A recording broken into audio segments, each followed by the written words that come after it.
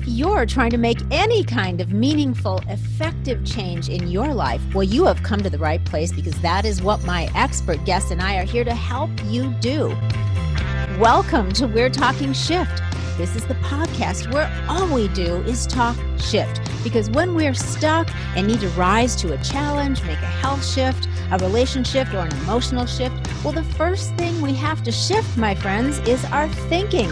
That is the antidote to feeling stuck. I'm Lori Bischoff, and I'm so glad you're here. Now, let's get busy. Hey guys, our conversation, oh my God, with Nolan, Sabin, Mark, and Lennon, we had so much to cover. There were so many good points and so many takeaways that we had to run into two parts. So get ready. Here's part 2 of my conversation with the Karma Quads. Let me ask you this.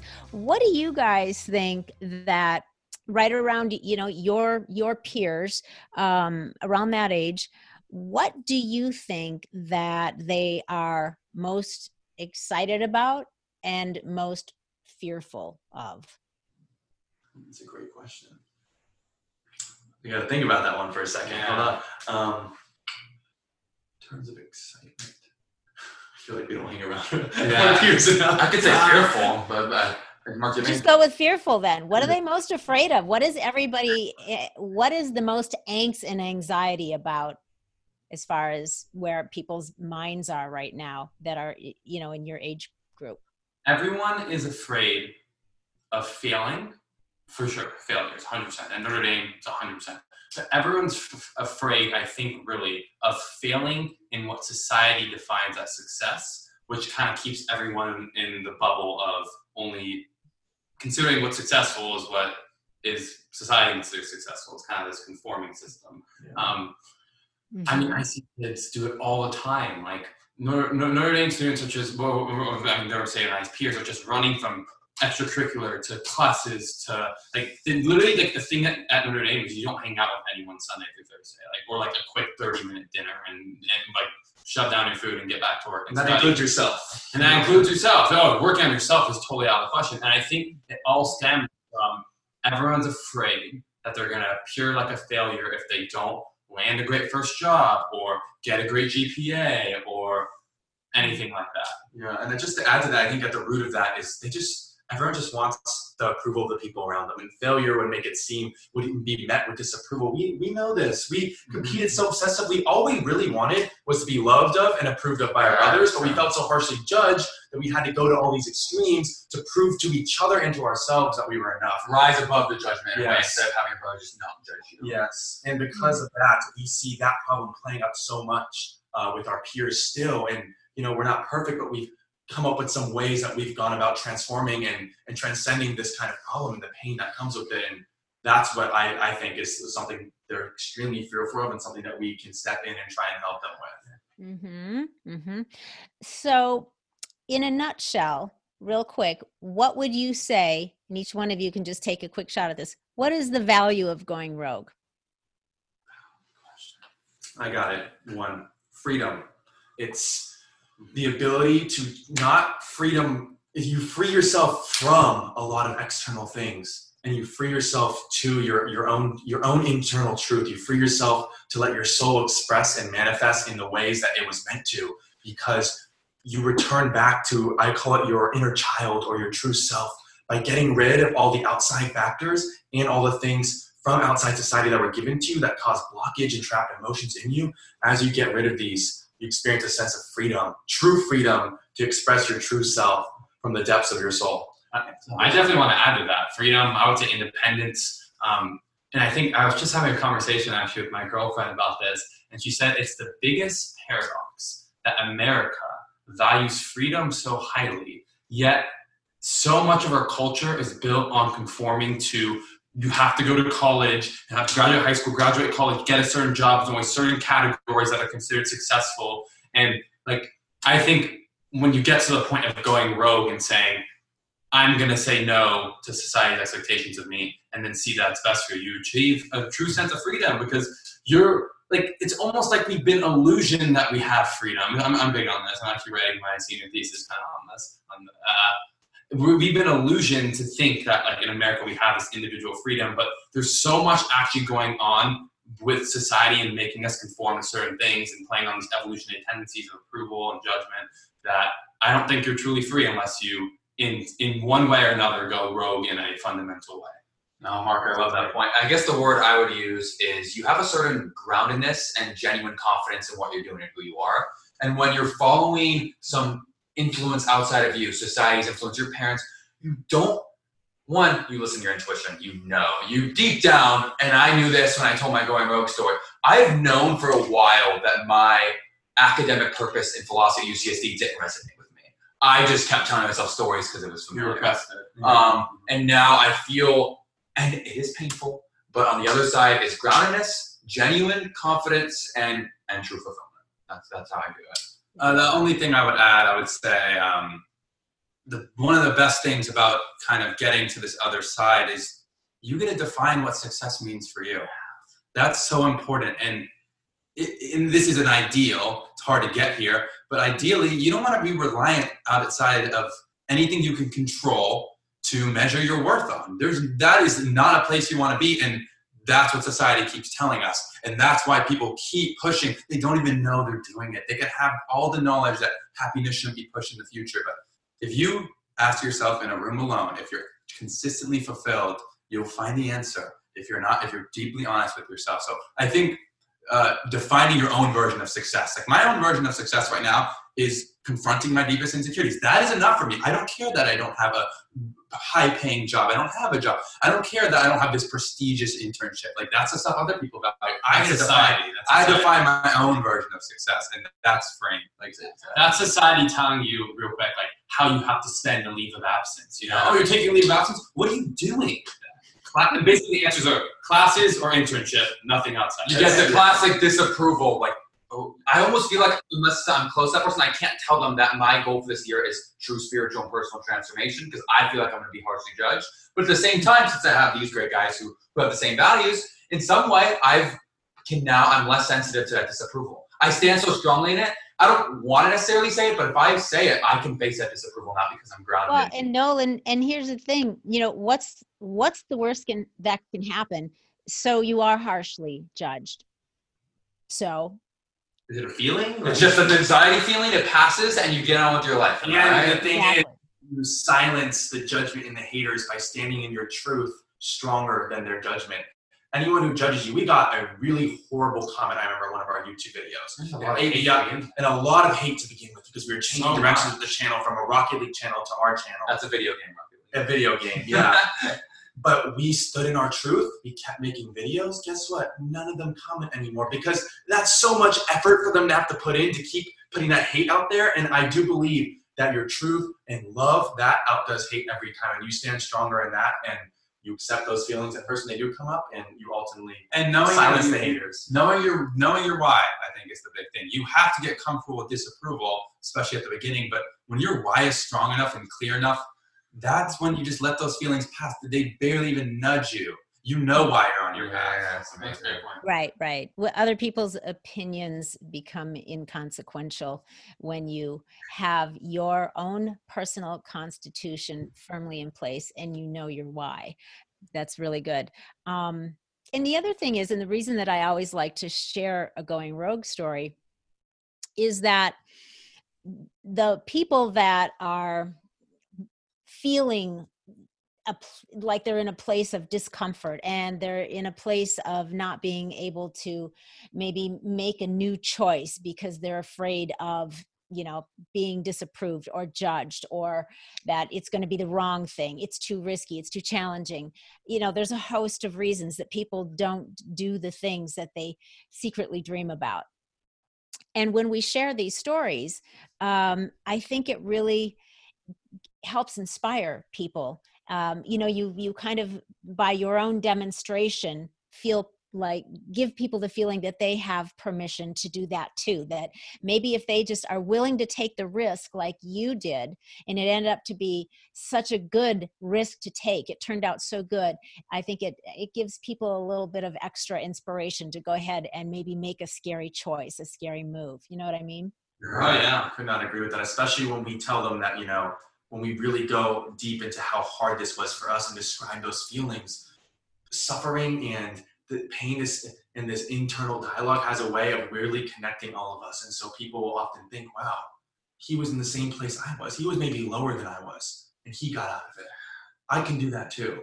I think all of us can confidently say, like, we wouldn't have it any other way. Yeah. These rogue stories were the best. Spirituality and these discoveries I at least made about my inner voice, I know I'm committed at 22 for the rest of my life to working on my own insecurities. And I know it's the best thing for me. And I think they can all say the same. 100%. 100%. Yeah, that's awesome. When we talked a little bit before, when we were getting acquainted, I know that a couple of you had maybe a couple of questions or a couple of things you wanted to dialogue about. Is there still something that's up that you want to make sure that we talk about today? How much time's passed, if I can ask? How much time's passed so We're far? at about an hour. Yeah, we should switch it over to you then. I think Lauren. we have some questions for you, if that's okay. Sure. Lay it on me. Thank you for all the wonderful questions. by the Yeah, way. yeah, Thank you. amazing. That's so Thank you, Lori. My pleasure. I want one of the biggest questions, and you kind of asked us this in a way with your question on like what's the advice we would give or where's the step we would start. But my question is, how do you get someone who is openly closed-minded to personal growth, to thinking that mindset matters, who's so focused on the world and externals and kind of thinks that like working on this inner stuff can be selfish in a way?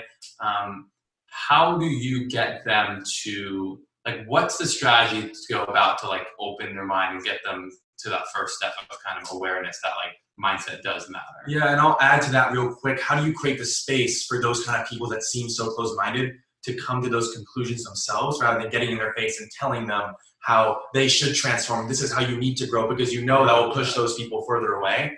And I remember a testimonial, I can't remember what the girl said about you, but something about how you almost unlocked, you went deep into her own heart and unlocked something she didn't even know was in herself. I forget which testimonial that was that I read, but it seems that you provide this mutual camaraderie and safe space for people to transform themselves, even if they are close-minded. So how do you do that? We would love to know. Yes. Well, that's a big question, but good question. Thank you for asking. So, first of all, the short answer is you don't. You don't try to get somebody who has a closed mind or is not open to what you're all about and what you think that they would benefit from. If they're not ready, just like you guys, you had to go through your own stuff and you had to be ready to be ready to be ready. You had to get ready at your own pace and in your own time and based on your own experiences. And then you opened up, you found something, and then, you were off to the races. So it's very difficult to try to get someone to come on over to see things the way you see them, or to consider looking at or reading about or learning about some things that you think would really help them, even if you're right. If they're not, now, if it's somebody that's really close to you, let's say you're in relationship with somebody, and this is a bit of a challenge because maybe it's a girlfriend, or you're married, or it's somebody just really close to you that you really care about. So just generally, a couple of tips are just asking a question. You're kind of waiting for an invitation. And to do that, you can look at this person that you really want to help, and you could say, is there anything that I could do to make you feel better? Is there anything I can do for you? Is there anything I can do to help you? So that they have the option to say yes or no, I'm good. And if they say no, then you need to mind your own business. And that's really, because you know what I mean? You just can't force people, but you also can indirectly affect people by your own demonstration, which is what you're doing now. And when that person gets ready, when they get maybe tired of being frustrated, if that's what they are, then they'll start to maybe observe, and they might in their own time frame say, you know what, maybe I will listen to something you have to share with me. But the more you force people, as you know, the more you try to force something on someone, the more resistance you get. And it makes people feel like you think you are smarter or wiser or farther along on the path to enlightenment, which just pisses people off. It pushes them away. So yeah. So you just have to be very gentle. And again, if somebody's just not ready, they're not ready. And you just do your thing and you don't worry about it. You trust that they're going at their own pace because they have their own relationship with the world and with spirit or not, whatever it is, it's their business. Yeah, no, that's a great answer. And it resonates with me deeply because for so long, I've always considered myself the leader of my quadruplet brothers. And I don't like to say that now because I don't view it that way, but I was so much trying to push and impose my own lifestyle. It would come across not even in what I said, but just the tone of my voice. Like they ought to be doing this. I have it figured out, you don't. And they were so That was a message. And I had to transform within and that was out of insecurity. When I transformed within, I started just doing things and demonstrating and transforming myself. And as weird as it sounds, I actually feel like I'm more of an inspiration to my brothers, and they would never say this before, than I was ever before when I was trying so hard to be inspiring to them and to force that. Yeah. Yeah. It's, you just want to make sure that if you have something that is so important to you that you want to share with somebody, that you broach the subject in such a way that you get their buy-in. So you ask, would you be willing to just talk about this one little thing I want to share with you?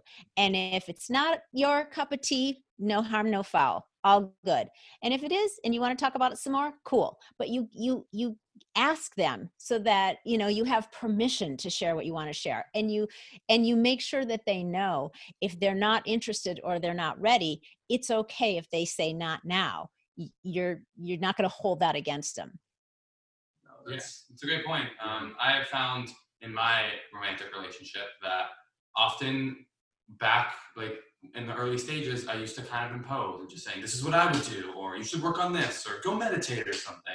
And that would totally turn her off. And I found that when she is struggling or frustrated, the thing I turn to is do you want my advice when I get in a situation? And I say it in a way where she knows if she says, no, I don't right now, I can handle this, I will give her space. And by doing that and asking, she has actually now come to me with certain things and spiritual advice. And I'm having her do this forgiveness exercise to forgive some hurt in the past. And I think that she's really liking it and telling me she's liking it now. But it's because I stopped forcing that, I do it right and you don't.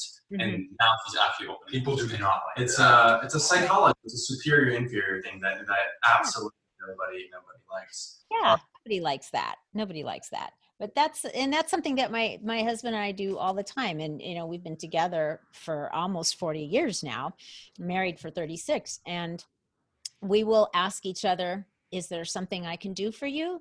Is there something I can help you with? If I can see that he's frustrated or, about something, rather than trying to say, what's going on? Tell me what's up. Would you like to talk about it? Yeah. And if he says, not now, cool, no problem. I don't take it personally. If you don't want to talk about stuff right now, it's all good. Then you go do you. And when you're ready, if you want, at some point, we'll talk about it or not. It's just, you offer up, you invite, and then you are not attached to an outcome. However it goes, it's not about you. I wish we had a journal to write some of this stuff down. That was so I'm storing it. And so you'll be able to watch the video back again. Take notes. Yeah. Lori, I had another question for you. So obviously we're very young and we consider ourselves very wise for our age, and a lot of people do. You have a lot more experience than us, of just life experience. Briefly, maybe where were you at our age, and what is one thing you wish you knew at our age that maybe we already know or maybe we don't? I would love to hear that from you. Mm-hmm. That's a good question. So at 22, let's see, at 22, I was, I think I had just met my husband. Wow. Yeah, just prior to 22. I think I met him at 21. And so at 22, we were literally living in an apartment together in downtown Chicago, just having a good time, working in the bars and having fun. And, you know, I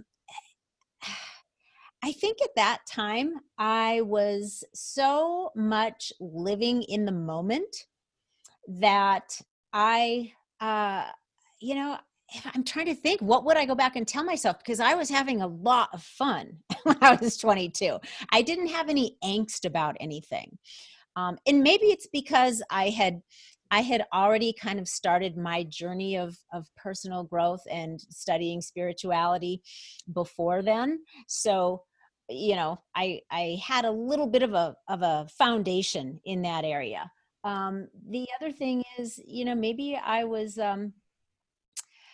I just didn't really, I just had a natural sense of everything's going to be fine. I didn't have, though, the same experience that you guys. I didn't, my going rogue move was dropping out of high school in my senior year. I didn't even go the college route. I just said, no, I'm going to work. I just wanted to work. So I had started a business when I was 19, and then I met my husband through that business, and then that business failed miserably, but I got the guy, and, you know, the rest is history. But I think, you know, for most 22-year-olds, I think that my advice would be to, and this kind of goes into having a goal. So what I like to invite people to do is have your goal. So if you're 22 and you have a goal, the goal is kind of serves as your North Star. It's sort of your guiding direction. So you know what direction you're going in. But that dash between here and now and that goal, that those chunks as you are racing from the now toward the next goal, the dash in between there is the largest portion of your life. That's the part where you're transforming, where you're learning, where you're in periods of bliss and joy and then periods of chaos and angst. But that is all what is getting you ready for that, to get there, right? But here's the trick. The goal is almost like a mirage, because once you get to that thing, if you get there, a lot of times we change course before we get there, but if you get there, then there's the next goalpost, right? You pick a new one. So you have these like points along the journey of your life that serve to keep you going in a general direction. It's like getting in the car to go on a road trip, and you know, you might have a point of going, you know, from coast to coast, and you have a city in mind. So at least you know what direction you're going. But on the way, you might kind of weave your way and, oh, you know, there's an orchard over there. Let's go pick apples. Oh, there's, you know, cousin so-and-so lives over there. Let's go visit. But you still are going in the general direction. But you're enjoying the ride. You're enjoying the trip all along the way. All of the good and the bad and the happy and the sad, all that stuff in the middle. That's the juice of life right there. Right. So, yeah, a sense of spontaneous flow within. So when you have like a North Star guidance system, but not a rigid fixed point, now there's room to weave within the journey, because oftentimes there's if you're so set on one goal and it has to be this way, there's such a rigidity to that. And there's we've struggled with that a lot. Things have to be this way. I think that's putting a demand on reality instead of saying, I prefer that, but if it happens not in exactly the way I want it to happen, that's okay. You let things unfold instead of trying to make it happen, and there's such a difference in energy shift. That's a good point. I think the important part of that is, like, the goal doesn't have to change, but you have to be open-minded to how you get there. I think that's the biggest takeaway. Like the weeds, it's like you will take a spontaneous path that when you look back and you do reach that goal, you're going to look back, because I mean, we've all reached goals, and be like, I could have never, ever predicted how I've got there. And so, like, why is it that you set such a rigid expectation if always looking back in retrospect on the path that actually ended up unfolding? Like, why do we try and control reality like that when it never ends up like that? It's a waste of our energy, and it makes us miserable when it does veer off a little bit. It's still getting us there, but we can't see that when we try to control reality like that. Mhm. I also really liked what you said about this road trip on the car, that I think everyone's really good at accepting the happy moments on the journey, but they're really bad at accepting the sad moments. And just coming to acceptance that that's part of the experience. You would never get to where you want to go without sad, hard times. And those are the times you grow even more than the happy times. So learn to just come to peace that pain is part of the process. And let's give a quick example. On an actual road trip we were on about a month ago, there was some great, awesome moments, but there was also a moment where we were coming back from Crater Lake in Oregon, and there was no service, and it was so dark that we didn't even know if we were going to make it home, and we just got kicked out of our Airbnb, and we had to sleep in the car right outside of the Airbnb. I'm not joking. But looking back, we wouldn't have wanted any other way. That made the experience. It's not just a happy moment. It's a good example. Exactly. Yeah, that is a great example, because here's the thing. You're right. You don't, how much do you really learn from the good times? You learn from the challenges and from the stuff that is challenging you and your emotions, and how you're going to handle things and how you're going to respond to things. And, and the more that you practice the things that you guys are learning and practicing and doing now, the more resilient you are when you are tested with the bigger challenges. And, and then, you have great stories to look back on. But when the shit hits the fan, you're not going to fall apart, because you are cultivating this really great awareness. You're learning how to master your emotions a little bit, and respond to things in a way that is not going to throw everything out of whack.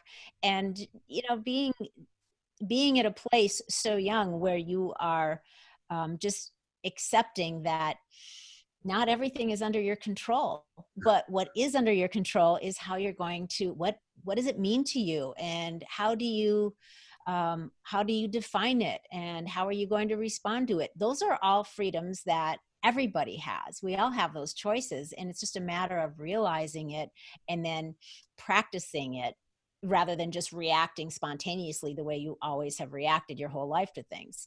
I so agree, and I think that's what ultimately makes a difference between, because everyone suffers, but who comes out of that suffering transformed, and who comes out of that in total destruction, comes down to exactly the things you were saying. Are you going to escape it through some external thing? Or are you really going to go within and cultivate that sense of self-awareness and see what you can learn from it? That's when you look back and say, wow, I'm so happy that it happened. That doesn't happen for everyone. It's our choice, those choices to be free in those moments and cultivate awareness, that will let us look back and say that was meant to happen. Lori, do we have time for one more question? Yes, we do. It kind of builds off what we were talking about. So when we have these moments where life throws us tests, spiritual tests, whatever you want to call them, we get kicked out of our Airbnb, whatever, and we have to choose how to respond. One thing we can do is simply observe whatever feelings and thoughts come up, and simply just let ourselves sit with them, not indulge in them, kind of try and separate ourselves from all the commotion going on in our mind and the emotions that go crazy when life doesn't go the way we think it ought to. But you talk a lot about this idea of a mental diet and reprogramming the way we respond to situations, our belief patterns, our thought patterns. So past pure observation and noticing and connecting to what's going on within you, what is like the next step to be more calm in like the face of life's challenges and to reprogram your beliefs? Because I would like to believe, I am Nolan, that it's more than just, you just have to experience enough of these roadblocks to cultivate the mindset. Like, I feel like there's some way to speed that up, and just like, you just need to have like 20 years under your belt of facing situations that test you emotionally and mentally. Mm-hmm. Right. So I think, to me, one of the best places to start is to start pausing and becoming aware of the meaning that you're applying to the situation. Because whatever that meaning is, the meaning is going to then generate the thoughts, more thoughts about it, which generate your emotions. I mean, the emotions don't just pop up out of the blue. They are an effect of a cause, and that cause can be traced back usually to your thoughts, and then traced back to your the meaning that you're applying to anything. So I think that if you are able to start to practice pausing and then go, why am I experiencing these emotions? So maybe there's something that's uncomfortable. You're angry, you're frustrated, you're sad. All right. Because I'm thinking about this thing in this way, I'm dwelling on it, which means you're living in that place in your head. And then if you back that up to, yeah, but where are the thoughts coming from? And why am I thinking these thoughts? Well, it's because it means this to me. So I've defined it in such a way. Here's the meaning. Then you have, again, the ability, the choice, the freedom to say, what if I decided this means something else? Could it mean something different? And that is where then, if you can change the meaning, then you can change the thoughts, the beliefs. The beliefs are just thoughts you think over and over again. So then you will generate corresponding emotions.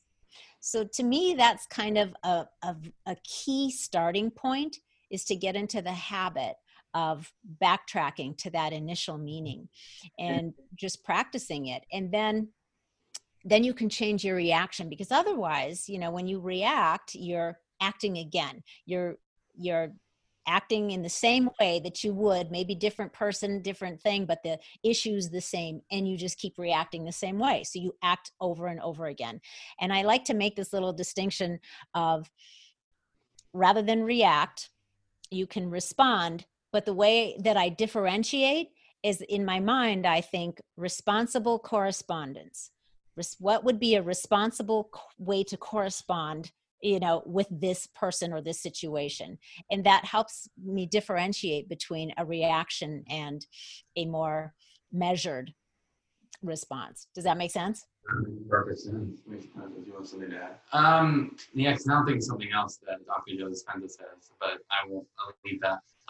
But I was thinking, my thoughts can go crazy sometimes on ideas like this, but I just love talking about this stuff. All I was basically going to say was that I think, Lori, what you're adding to Nolan's point and question is, like, Nolan says just observe and like sit with it and like accept. But like, I think after yours is like the second step. Like, once you've accepted that those feelings come up, you're now taking a step to question why, and then what the meaning assigned is doing, and looking back on that. And then by looking back on the meaning, you can then change your thoughts. You change your thoughts, you change your emotions, you change your emotions, you change your behavior. Yeah. And it works in a cycle. Yeah. And I think the observation, like we said earlier from Entrepreneurial Soul, is what creates that gap between you and those thoughts. And now in that gap, you can install the new meaning and reprogram that, by which the next time that happens, you might not have to observe as strongly those reactions, because you actually changed the meaning. But it does start with the observation, so that prevents you from reaction. Yeah, so you're not lost in that. I want to mention, because some people will say, oh, spirituality has scientific backing. Some of it does, and a lot of it doesn't, but from personal experience, changed my life, and I think many people. But the idea of observing may seem obscure, but there's actually science that shows, and this is from the book Nolan was talking about, The Four Sacred Secrets. I think it's neuroscience, that when someone doesn't almost indulge in a thought pattern, but sits back and watches it, and doesn't get, let's say it's like I see a dog that looks like my ex-girlfriend's dog, and I go down this 10-minute rant in my head of how bad she was. I am now strengthening that neural connection that now she can cause me pain at different moments that remind me of her. But when you observe, I see a dog, start thinking about her, and then I don't keep going, I don't let myself keep going, you weaken the neural connection that constructed that wall that's meant to cause you suffering. That's how observing can then open the gap to new belief. That's the scientific backing for the gap that I was talking about, in which is all the meaning that you were talking about. Yeah. No, that's exactly right. And you're right. The convergence of science and spirituality is well, quantum physics pretty well shows that they're not separate. They're not. There's all kinds of scientific proof in all of these things that in this activity that we would call spiritual or spirituality. But it when you get down to the very essence of it, they're not separate from one another. So I think that's a really good point to make. And there are plenty of amazing doctors and scientists and researchers out, that have books out right now that let us know, that show all kinds of proof of that. But I think, starting with observing your feelings, that's really good. And I think that to be able to just pause long enough so that you're not just, this knee-jerk reaction to everything, to just pause and to kind of look at yourself, to look down at yourself and be able to actually do it with humor. Like, wow, look at how nutty I just got over that. Really, to be able to look in the mirror and call your own bullshit is very powerful.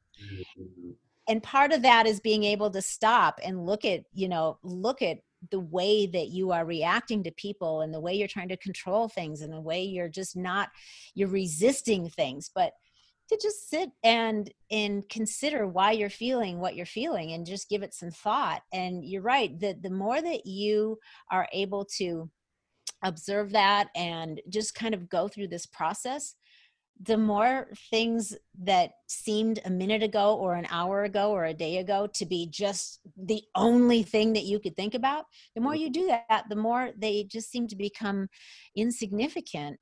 And yeah. And that, I think if people would just give that a chance and practice that, we have such a feeling of lightness and freedom. And really, what more do you want? Because the freedom is when you get to experience more joy and happiness in your life.